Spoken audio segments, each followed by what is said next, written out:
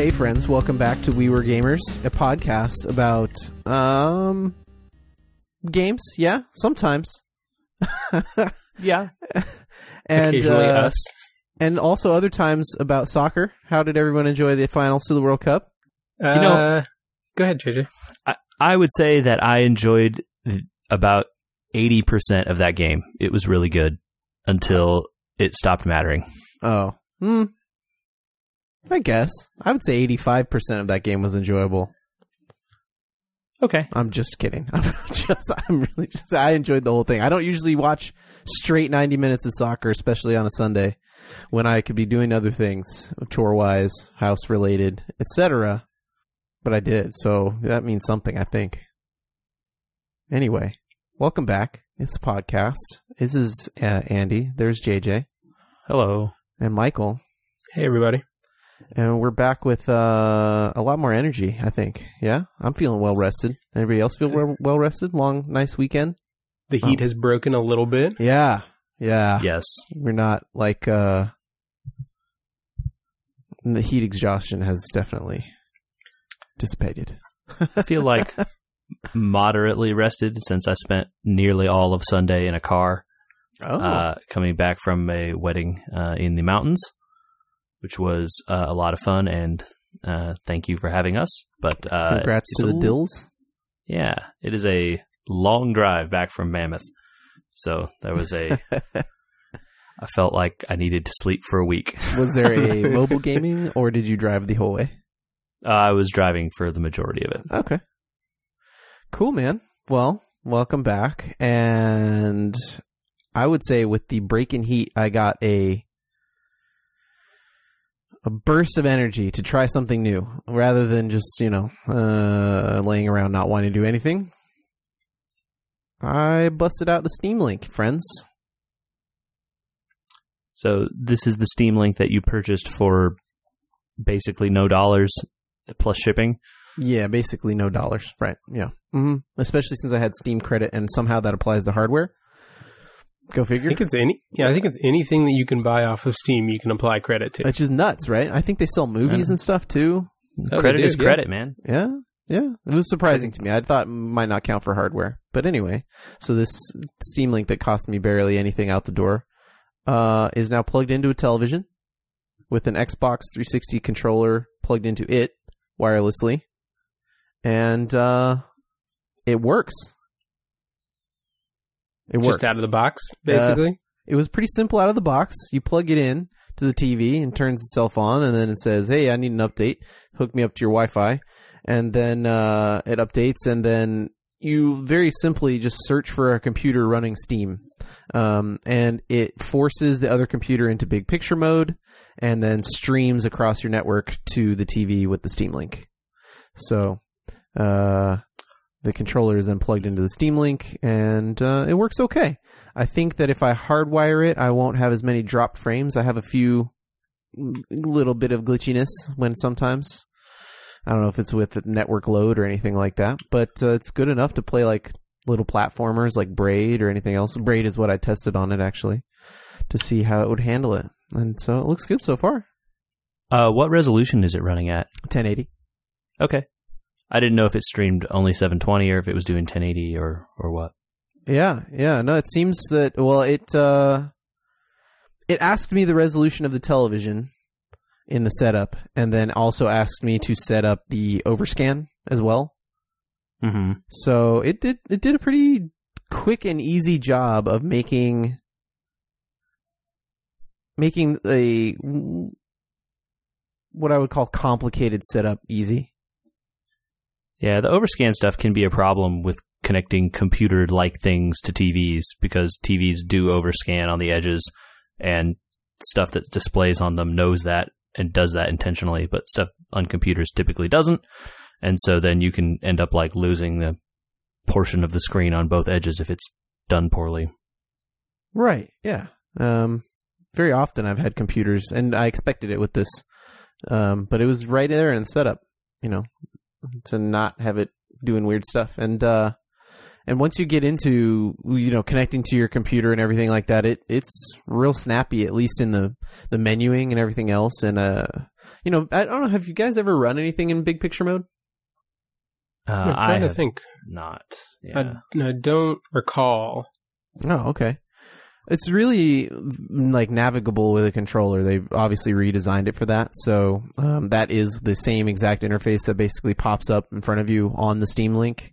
And yeah, I wasn't disappointed in it. I didn't find it frustrating or anything. Now, for my use, do I need it to do everything a PlayStation 3 or 4 does as a media player and all that sort of stuff? No, probably not. So I only investigated the gaming part of it, but it seems good so far. That's all I can say. I did have an interesting issue crop up. Have you guys ever had a rechargeable battery so low that it won't charge up again? I can't recall any case like that. I feel like if that had happened, I might have just assumed that it was dead. Right.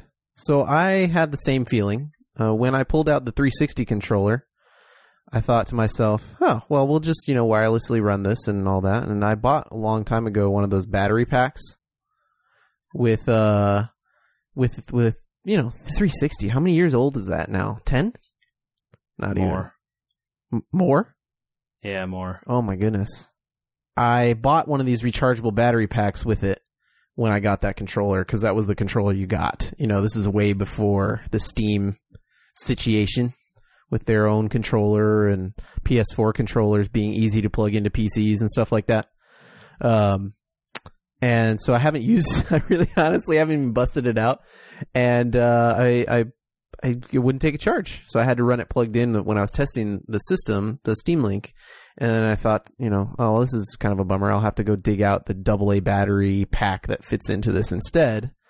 And I just Googled it because I thought somebody has to know if these are just like actually dead or if it's a problem with the cable or what. Why won't it even like try to charge it and then it fails? It just doesn't even try.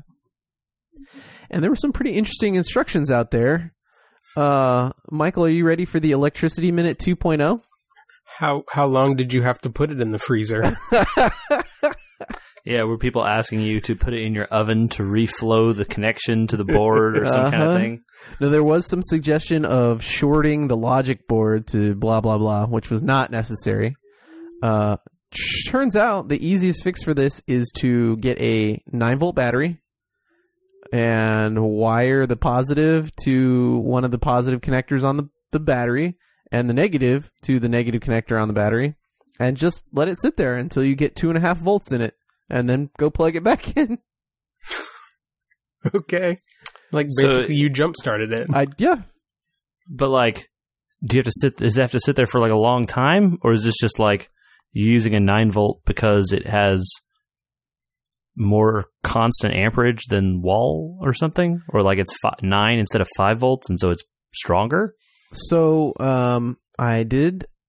It's the gentleman that gave me the instructions for this via YouTube had some sort of power supply that he plugged into the wall and dealt with it. And that was A-okay for him, but I don't have that. I was trying to think of a way that I could get a constant current onto this thing without killing myself, essentially. Right. Seems good. Starting a fire, electricity. I had recently, actually... over this past weekend, had a problem in the house. So, in light of the fact that I had been dealing with electricity all week, trying to get that working again, I was a little more cautious than I would normally be with this sort of situation. Also, with the previous battery problem that we had. And what I thought was, well, the 9 volts is more than 2.5 volts, and from the very little amount of electrical engineering that I remember, there's resistances, and so at a certain point batteries backflow if they don't have enough amperage or voltage. I don't know exactly which. So you had to have 9 volts in the 9 volt to get it to flow into the dead battery, but if you had like 6 volts it would just kill the battery instead. Okay. I think I understand electrically what's happening there, but I'm confused why it got to this point. I'm confused by it too. So after experimenting for about an hour, I got out 4 9-volt batteries. And I would leave them on for about 40 seconds apiece, maybe a little less. And there were sparks and stuff as I, did the little paper clips to the contacts using tools that were not conductive to my fingers. And then, there's a little bit of heat generated and some sparking. But we got there, just sort of daisy chained these 9 volts through until they got down to about 8. And then it got up to about 275, went and plugged it in, and now it charges. I don't know if you find this as fascinating as I do. I found it fascinating. It's always good to resurrect tech that you thought was dead. That's an interesting solution to it. I don't know that paper clips was the right tool there. But you made it work. It wouldn't be me if I didn't find some part of it to jury rig, right? Yeah, that's in your wheelhouse. Yeah. As safe as it was, paper clips was the way to go, I think. Anyway, that was my adventure with the Steam Link and the controller. But it wasn't ended my adventure with Steam and the Steam sale, you guys. Did you guys pick anything up? I picked up one thing extra at the... Well, no. You know what? It wasn't part of the Steam sale. It was this past weekend. There was a big deal over the weekend. There were a bunch of games for free. Hacknet, I think. Did you all get that? Yeah, I definitely picked up that free one. Yeah. JJ, Slay the Spire was on sale. Yeah, Slay the Spire. I'm a Slay the Spire fan. Yeah? Have you been playing? I did. All right, dude. Then I want to know which class did you go with? There's a few. The game was kind of locked when I first opened it up. Okay. I could only play the Ironclad, the Sword Man. Right, okay, yeah, the first one. I didn't realize how much fun it was going to be. I got about halfway through the Spire and I thought, this is a little bit boring. I hope there's more to it. I got towards the end and it got a little harder, and then I lost to the Guardian at the top. He still had half his health. There's more than one. Which one did you... So did you get... How many bosses did you fight, right? Well, okay. This is information I did not have. See? So only one. The first boss at the end of the game. That's not the end of the game. Oh, no. There's... Okay. So you got to the top of the first map screen. There's more map screen? My dude. Yes, there is. Wait. A full run of Slaying the Spire takes 3 levels. Oh, 3 maps? 3 maps, yes. Oh my. Okay, I thought the game was a little light there for a minute. It is your deck that was light, perhaps. But to be fair, ladies and gentlemen. But to be fair, the game does kind of limit you early in that as you play with each class, it builds to unlocks, and then unlocks more cards and more relics and more things for those classes. I certainly got no rare cards or anything like that. Yeah, and there totally are lots of those, and some of them are crazy, and you get a guaranteed one from beating a boss, and those cards change how you play, definitely. Okay. See? Yeah, it's got just enough Dominion in it and just enough FTL in it to have just totally gotten me hooked. I'm in trouble, I think. I'm able to hold it off because Comic-Con's coming. But, man. But once it's over. Yeah. It's one of those games that now that I've played it I wouldn't say a ton, but some amount that I kind of get the feeling. I do a run a night, and I call that good. Yeah. Because especially if you get past the first boss or towards the second one or whatever, and the final one, you start realizing your power kind of snowballs and grows as long as you're building your deck in the way that you are trying to. Mm-hmm. And it just takes a long time to start over from the very beginning again with the same cards and very similar starting position every time. Where you lose and your guy was so powerful and you had so many things that you could do, and you start back over at the beginning. You're okay, all I can do is block and hit. And this is kind of lame. So it takes a lot to get up to that point again sometimes. So I feel you on that. Yeah, it was definitely a lot of block hit. Yeah. But I could see where the game was going, and I thought it was a little light, and then I got to the end and looked through the unlocks, and I was like, oh, wow, there's a lot of cards here I did not see, and then the 3 classes look like they play completely differently. Yeah, So- they do. And they have promised they're going to make more classes, hopefully, if they sell enough copies, so... Yeah, I'm excited to see what they end up doing with that game. I think it's coming out of early access pretty soon. Mhm. They said that most of the content is there. Cool. They're just polishing up some stuff before the final release. So Yeah. I'm pretty excited at having played what I've seen so far, and it seems like the kind of game where they could easily just add new weird stuff to it very easily. Yeah, the unfortunate thing for Hearthstone is it's kind of what I wanted from Hearthstone. Yeah, it scratches a different itch, at least for me, in that it doesn't have there's no multiplayer. No, there. I just meant from that one mode in Hearthstone, I guess. Yeah. The roguelike mode. Yeah, I agree. It's definitely better than Hearthstone's single-player stuff, for sure. Speaking of which, Yeah, card game minute here, I guess. card game 5 minutes? Card game 20 minutes? What do you need? I don't know. We'll see. The rundown. Yeah. Yeah, we were speaking about Hearthstone. Hearthstone has announced their newest expansion. It is called the Boomsday Project. It seems to star Dr. Boom Again? as the leader of a crazy factory cooking up all kinds of weird science stuff. They've only revealed a few cards at this point. They've added some kind of mechanic called Magnetize, where essentially you can stick mechs together and like add their abilities and stats onto ones that are already out there. Voltron? Yes. Except not the Voltron cards, but like you can Voltron your cards now, for real. Yeah, you could magnetize your cards together and they combine. Oh, that's cool.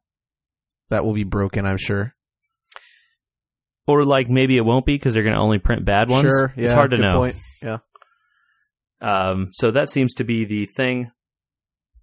They also are adding a warrior hero card, which has yet to be revealed, and I think legendary spells for each class.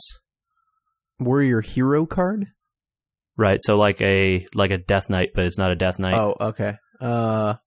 So more like Jiraxis. But I mean, Jiraxis is a regular monster also, so he's kind of like half in between. Got you. This would be like literally a Death Knight, but it's not a Death Knight. And mechs are back too, right?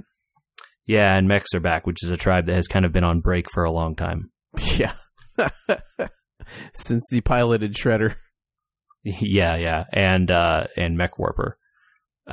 So we'll see more of what that is as the weeks come by. I'm still into it a little bit. I'm not sure if I'll spend money on this one or not, as I'm playing the game less and less these days. But the Fire Festival is going on, so quests are worth double gold. That's nice. So they're still trying over there. But I have also been playing in the other half of the card game minute here, Magic the Gathering Arena still. And they have released their newest set, which is very unelegantly named Core Set 2019. Oh, okay. So they're doing their core. That's cool. Yeah, so I guess they got away from doing core sets for a while. Really? And yes, apparently. And this is the first time in several years, I guess, like 2 or 3 years, that they've done a core set. Oh, okay. So core sets usually don't have an overarching theme or anything like that. They're just reprints of a lot of old cards to kind of get a balanced structure to the game for the year. Is that kind of what they did here? I don't know enough about the past of Magic to say if there's a lot of reprints in here. It sounds like there certainly are a good number. But it sounds like there are some new cards mixed in here also. But it does not appear to have like an overarching theme like some of the other sets do. Right. Yeah. Cool. So, I mean, there are new Planeswalkers that are printed for most of the classes or colors, and, they're they're pushing forward the various themes they want to with the colors out there. Have you found yourself falling into a color again, or just you're playing every color? It's hard to play every color without paying money. Yeah. And since there's an account wipe coming anyway, I'm not that interested in spending money. You get your money back, I guess, technically, right? Yeah. But, like if you win rewards or whatever for playing well or whatever, those go away. So I've sort of fallen into playing like a white-black deck, which has a name that I don't remember. Magic has weird names for all the color combinations. White-black. I used to play either... Oh, Michael's left in the dark again here. Soaking it all in. I used to play either flat green or... What was it? White blue? Sure. White blue is, I guess, apparently very strong these days. Ooh. I don't. There's a lot of counter spells, so it's easy to. There are cards that are counterspell, and then there are cards that are counterspell but have a different name, so you can run 4 of both. And then there are cards that are like counterspell but do more than counterspell does, and you can run 4 of those too. And so then you get, it's a lot of like, you don't get to do anything, and I get to also do nothing until I play the card that lets me win later, kind of thing. Okay. Apparently that deck is very strong. I think that we will never have guessed the names for the deck combos because they're based on like guilds. And it's based on all Magic stuff that like none of us know. So yeah, it was like if you remembered one, I was going to go with it, but I don't know them. So nope. This update also rolled out their first, they call it an alpha version of the new player experience. So like kind of the tutorial missions. Oh, cool. Yeah, it is definitely a very quick and dirty introduction to playing Magic. And like, here's what power and toughness are. Here's what how life works. Here's how we block. Here's how, you can block giant guys with little 1/1 dudes and then you still take no damage. Or, hey, you can play cards on your opponent's turn and stuff like that. So I've been out of Magic for a while, and hearing you talk about it more and more gets me more and more interested. I signed up for the closed beta. I haven't heard anything. But I think they may have sent people keys for, like, invite your friends. I have to go check through my emails again. Ooh, friendo. Maybe we should do a pod. Don't quote me on that yet. We'll check back with that. But they've done digital Magic before. Do you have a sense on all this of what makes Magic the Gathering Arena different or new? Is this just going to be like a rolling Magic thing, or what's... So here's what I have gathered. Digital Magic exists in a way that is very similar to the paper game in that it's called Magic the Gathering Online, so MTGO. And that game literally has a complete economy the same way paper Magic does. You can sell cards. When you buy things, they cost money, and then you can sell the cards for money, or money equivalent. Which means that there's a finite amount of cards? Recoup your cost. I mean, only finite in what people are willing to buy. But I think, they don't, like, when sets stop being on sale, they're no longer on sale, so the price maintains in a way that it does, like, in paper Magic as well. Or maybe it's only based on demand. I honestly don't know enough. But there is some element of trading and acquiring old cards and whatever is not difficult. Like it would be if you had a bunch of friends playing Magic around you and you could trade and stuff. Cool. This game is much more like a modern mobile game in that it is, there's no trading element. The game doesn't have dusting like Hearthstone does, but it does have this wild card system we've talked about before. And that's kind of their nod to like, hey, here's a way to get things that you want without having to destroy the stuff that you have. And it feels a lot more like I call it a mobile game, even though it currently only has a PC client. But it has that kind of a feeling, right? Where like the latest set came out, I'm going to buy some packs and open it the way Hearthstone does, right? Right. Yeah. It has a much more slick UI, a more modern interface and stuff like that. And, it sounds like their intent is to keep updating it as the new sets come out. I mean, this most recent set sounds like is was released, maybe weeks ago. So they have, they're at least trying to keep up with what Paper is doing, even if there are more formats and more things available in Paper Magic than on the game. Cool. So yeah, it's pretty cool so far. I'm still playing it, so that's, I guess, what we can say. Not the highest ringing endorsement, but hey. Well, if it's starting to creep into your Hearthstone time. Oh yeah, it definitely has been. Then that is a statement, I think. I don't know. There's no mobile client yet, so Hearthstone still has its fingers in my phone for sure. Right on. Michael? Gaming? No? Yes? Yeah, a little bit. I have been diving deeper into ever more complex rooms to escape from. Ooh. So I think are you on last room week 4 yet? Or is it 4 was the last one, right? You said? There were 4, yes. I'm not sure if the 4th one is in the same loose storyline as the first 3. It's not sequentially titled like the first 3 are, and I haven't really read anything about it yet. But the first 3 are all sort of one loose story thread following through each of them. And there's a little more story to the 3rd one, which I played my way through over the course of the last week. And the 3rd one is a much bigger game than the first 2. It was all of 6 hours total playtime compared to the 2 hours that each of the first 2 was. And it has multiple endings. Cool. Oh. So a much bigger game. Last time I said that it sounded a lot like The Witness. But I was thinking about it. Maybe it's more like, is it more like Myst? I don't know. Do you guys even remember Myst? I remember Myst. Yeah. I feel like the puzzles are more intricate, but in some ways also a little more intuitive than in Myst. In Myst from decades ago, I recall that you kind of had to piece together little bits and pieces from your environment to figure out what you were supposed to do next. And this is a little more, you don't have the freedom to go anywhere, and so there are only a limited number of places that you can look for things to do next. Okay.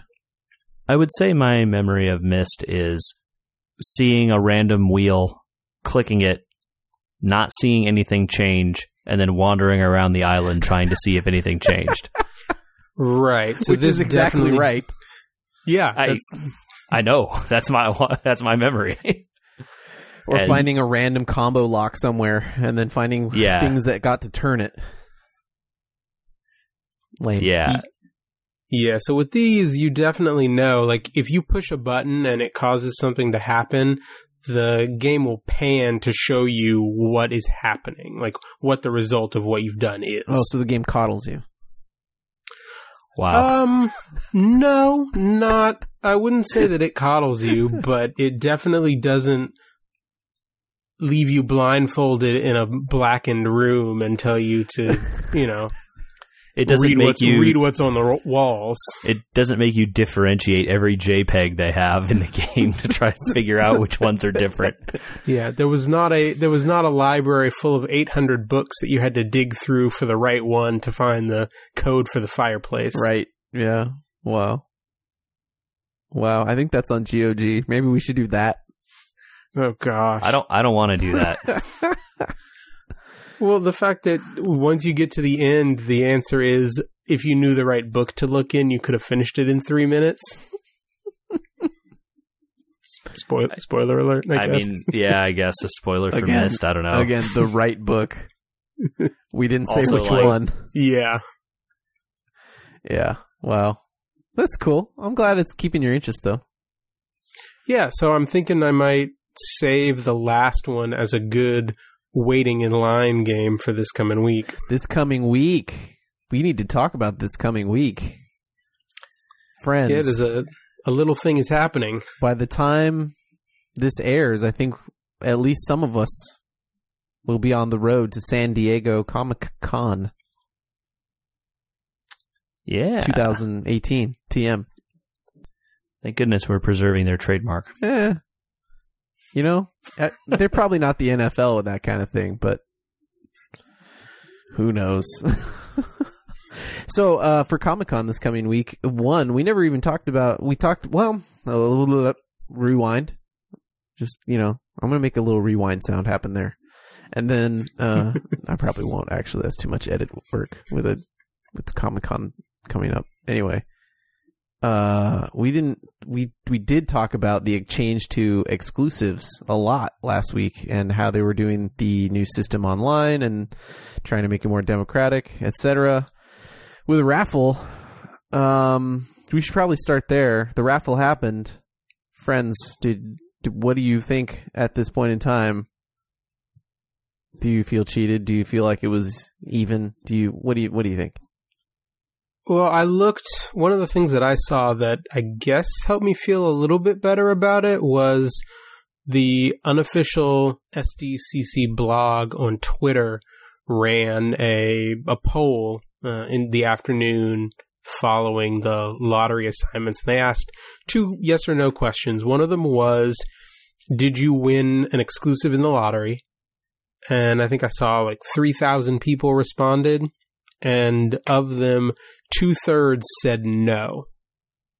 And then the next question was, if you won an exclusive in the lottery, did you win more than one? And to that question, 2/3 also said no. So it sounded like, at least, you know, it's a real small subset of the people who would have been entering the lottery, but maybe indicative of what some of the numbers were. Hard to know.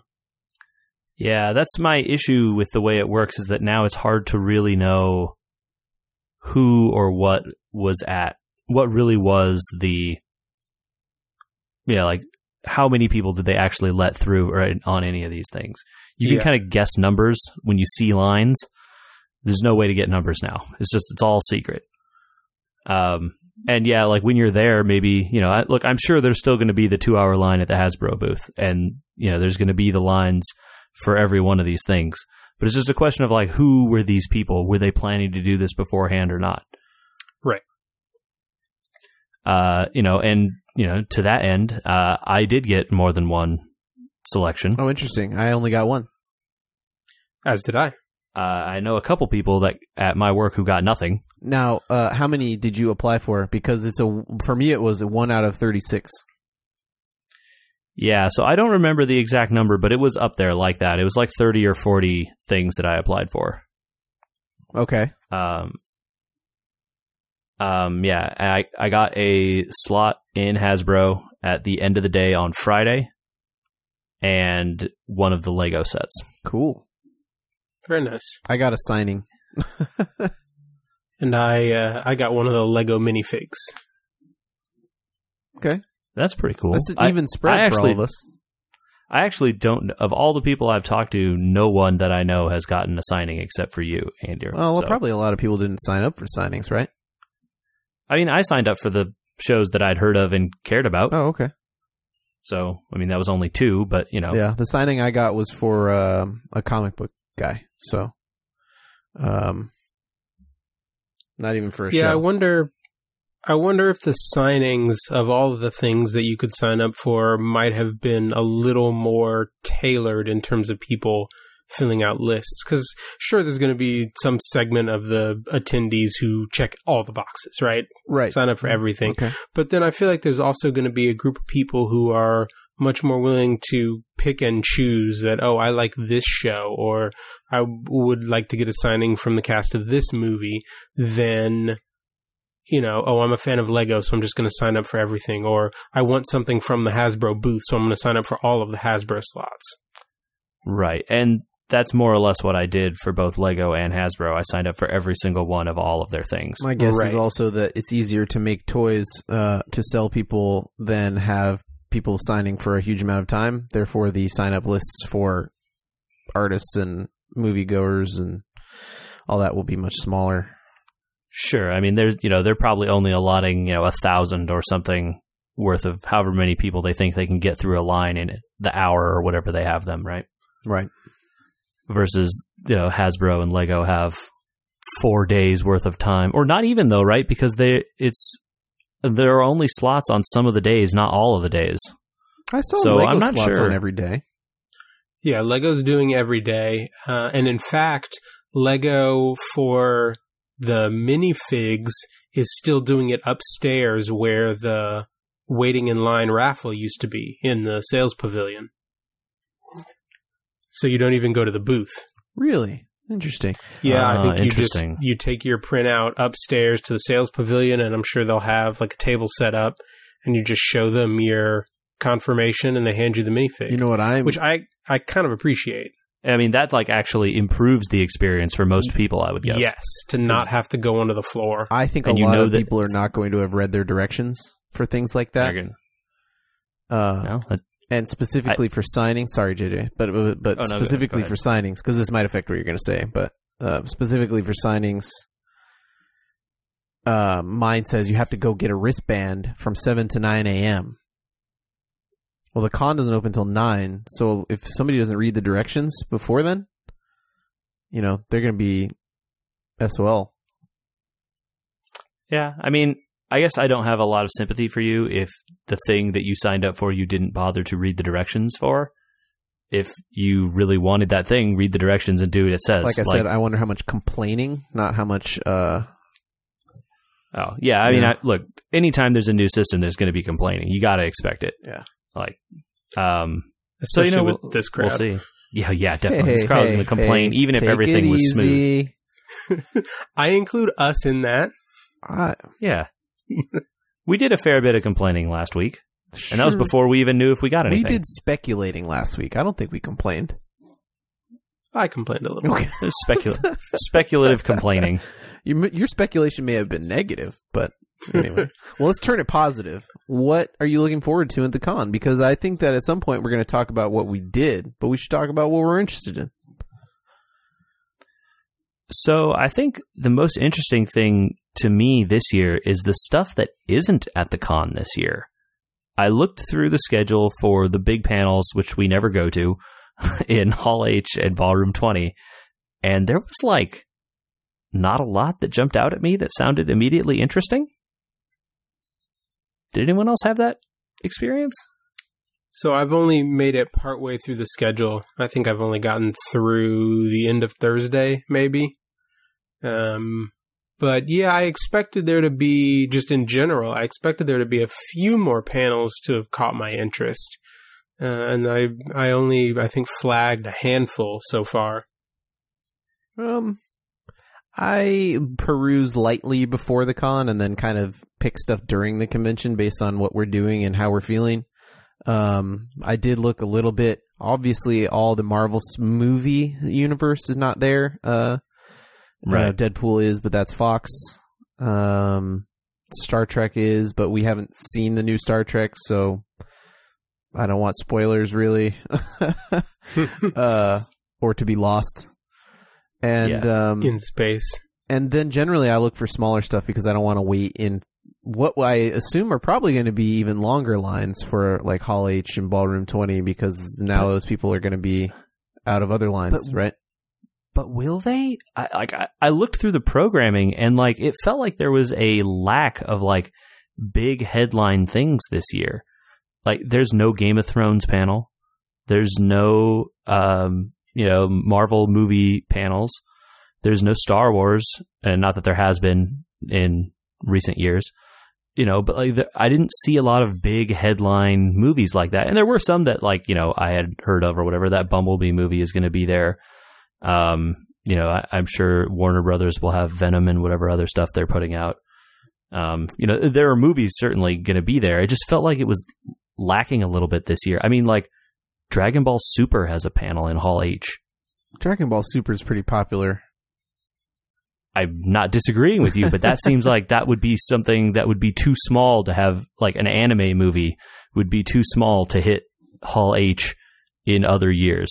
Right. Am I wrong? No, you're absolutely right. And in other years, a thing like Venom showing up there, which I have actual interest in, I'd be trying to get over there. But I don't know. It's a hard time talking about panels for me. I'm interested to see a lot of more like what the vendors and stuff look like on the inside, considering these new line systems, if they're going to be cracking down on lines and stuff, what it's going to be like for the Blizzard store, which, we have to pass the line 7 or 8 times to get in line, Mm-hmm. or things like the Hallmark exclusives or the Peanuts stuff, because I almost guarantee there's going to be more people out there on the convention hall. So I'm very curious to see what it looks like in terms of stores versus comics, and whether some of the comic spaces come back or what it's going to be like out there. I'm always curious to see that. My impression is that this year is going to be like kind of a weird middle year, because it wasn't mandatory, right? Like a lot of the exclusive stuff clearly didn't go through that thing. I mean, Marvel always gives away like exclusive posters and stuff at their booth as well, and they weren't hide nor hair of them. And they're going to have a giant booth, and like they huge do every signings. year. Yeah. Uh-huh. Yep.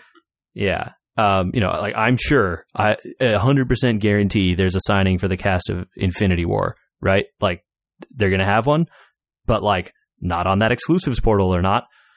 So how is that giant crowd going to form? And the same way it does every year in a crush of people at the Marvel booth, I'm sure. Yeah, maybe. So maybe not. I don't know. It's just, it's weird. I don't know how they'll do it. And like, will some still be sticking with the old systems and some won't? So like, will it be noticeably different, or will it be just the same, except the people that are in those other 2-hour lines for Hasbro and whatever were just pre-selected? Yeah. I kind of think it might be that.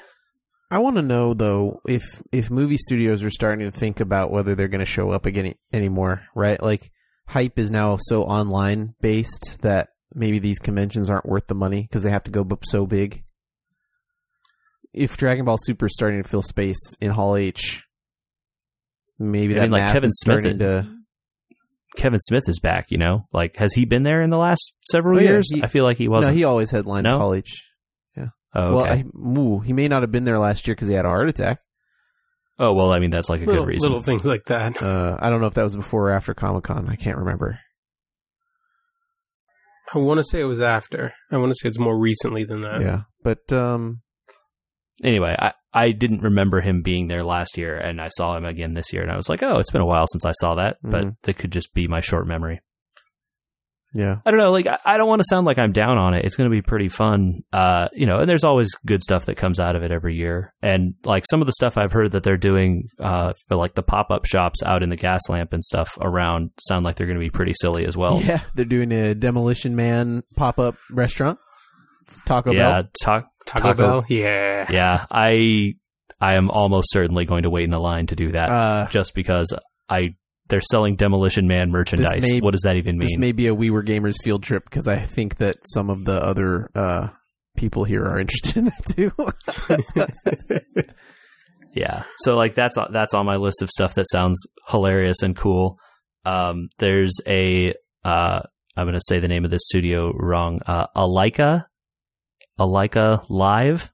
No, don't know it. So they're they are the animation studio that did Coraline, Paranorman, Kubo and the Two Strings. Oh, okay. Uh-huh. Stop motion stuff. Kubo and the Two Strings, right?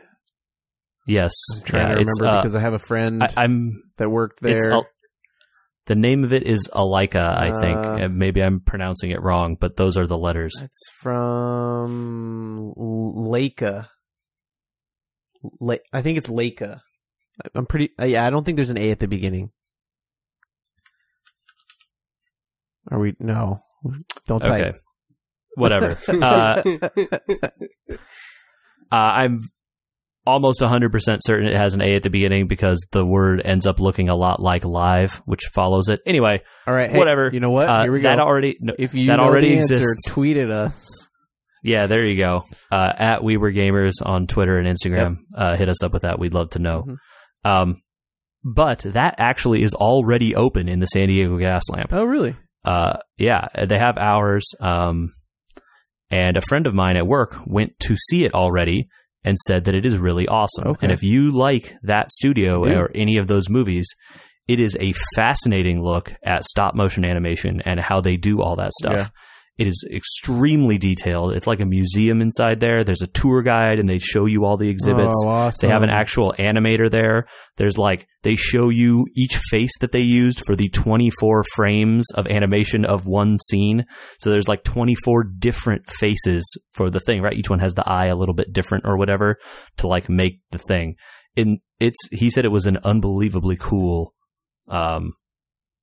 little experience there. Nice. So that is in the Gaslamp as well. That sounds really cool, but I imagine the line for that is going to be unbelievably insane. Yeah, because you won't need based a pass. on how It'll he be said like it was. Netflix. It'll be bonkers. Yeah. So those were the cool stuff I heard about in advance. But what about you guys? You hear about anything else cool that's coming? So I was going to go with an interesting side note. I don't know. Did you guys read the email that got sent out about the changes that they're making to traffic flow around the convention center? Yes, I did see it a little bit. Yeah, I took a look at the map. They're setting up a perimeter around the front of the convention center that you have to have a badge to get into. So if you're meeting someone who doesn't have a badge for a particular day, you can't just meet them out front of Hall C. You have to meet them outside the perimeter. Yeah. How's that very gonna work? Interesting. Harbor Boulevard is being blocked in front of the convention center as well, so that there will not be cars. Oh. and so Just you will not. shuttles, Wow. but not even... I don't think they're even letting in, Lyft. Yeah, it's literally just approved transports. So most of the time, I would imagine you won't have to wait for stoplights or anything. Oh, that's so great because Which that is light really is usually nice. such a crush of people just waiting at the trains. Yeah, so that will make that a much, much different thing. Yeah, wow, that's amazing. Way to go, San Diego. Thinking on that one. Yeah, so that will be interesting. If it will keep a lot of the crush of people away from the doors to the convention center, and if it moves it from there to, I don't know, wherever they have this perimeter set up, that could be very interesting. Did they mention Also, one potential- end- it would be like a metal Yeah. detector situation as well, or no? I didn't see that, but So they- that doesn't mean that it's not They there. added it at BlizzCon this year, so I'm wondering what a perimeter means, right? Yep. Yeah, very possible. Because if they move it out away from the convention center, that gives them space to set up something like that if they wanted to. And it's only on the front side, too. The back side is normally open to pedestrian traffic. Will the entrance from the back still be open? I think The so. entrance from the back but is I think always I open, think but- the back is easier to deal with because of the stairs. Right. Yeah, so it should be pretty different. They're also blocking the streets differently in terms of forcing cars to turn around and stuff earlier, I think. So there's more walk-only streets, which is a little different from how they've done it in previous years as well. So it's going to be a relatively different experience, I think. Wow, that's exciting. I think outside... Oh, well, I did sign up for this one thing, and I'll have to report back on how it goes. But I was sent an email by Skybound as part of their Insiders program, which is like a rewards program for their store or whatever, to go get tickets to like an Insiders meeting, and I could get 2 tickets. So at some point, I'll have to go check that out. It's like a 2-hour meet and greet, they said, with... Skybound is owned by Robert Kirkman, so could be anyone related to... I think they have 8 comics at this point. That's cool. Yeah, Yeah, and that's cool. taking place outside the convention, so we'll see where that's at. Yeah.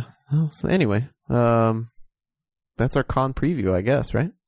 I want to end the pod with a don't at me take. No, you can argue back. Okay. It's fine. I rewatched. You have a hot take. I rewatched Thor Ragnarok last night, and I think it's my favorite Marvel movie. I mean, I like that movie. Yeah, I thoroughly enjoyed that one too. Black Panther might be a better movie, but I think Thor might be a better Marvel movie. There's a difference between saying that it's your favorite and it's the best. Right, sure. I don't think you're going to catch flack for saying it's your favorite. Okay. Maybe I should try and catch flack by saying it's the best. Yeah, I mean, like, what makes it the best? Like, is it better cinema? Music, cinema, characters. It's certainly much funnier than almost all the other Marvel movies. But it seems Probably all of them. It seems more genuinely funny to me than like the smarmy Guardians of the Galaxy funny. The first Guardians of the Galaxy is what it really, I think, hit closest to. Sure. But everybody in that's a little bit smarmy, right? That's just the character that Chris Pratt plays, though. Yeah. And by the second one, Drax is like Chris Pratt again also. A little bit. Yeah. But I don't know. The whole thing makes me smile. And the soundtrack is amazing. And getting to like interact with the Hulk and not have to see Banner fighting with Tony Stark all the time. Or even really have to do anything science related, which is the worst part of Bruce Banner. Was pretty good. I don't know. Anyway. If people have hot takes about Thor Ragnarok, where should they go? You can hit us up on Facebook at We Were Gamers, also Twitter and Instagram. Follow us wherever fine podcasts are. Google, Apple, Stitcher, I don't know, wherever else this podcast shows up. Follow us on there. And let us know about Andrew's hot take. Oh, emails. That's right. We have an email address. podcast@wewergamers.com. You definitely send emails there about the hot take. And we will absolutely read them, and Andrew will learn your feelings about his opinion. Yeah. It's unlikely.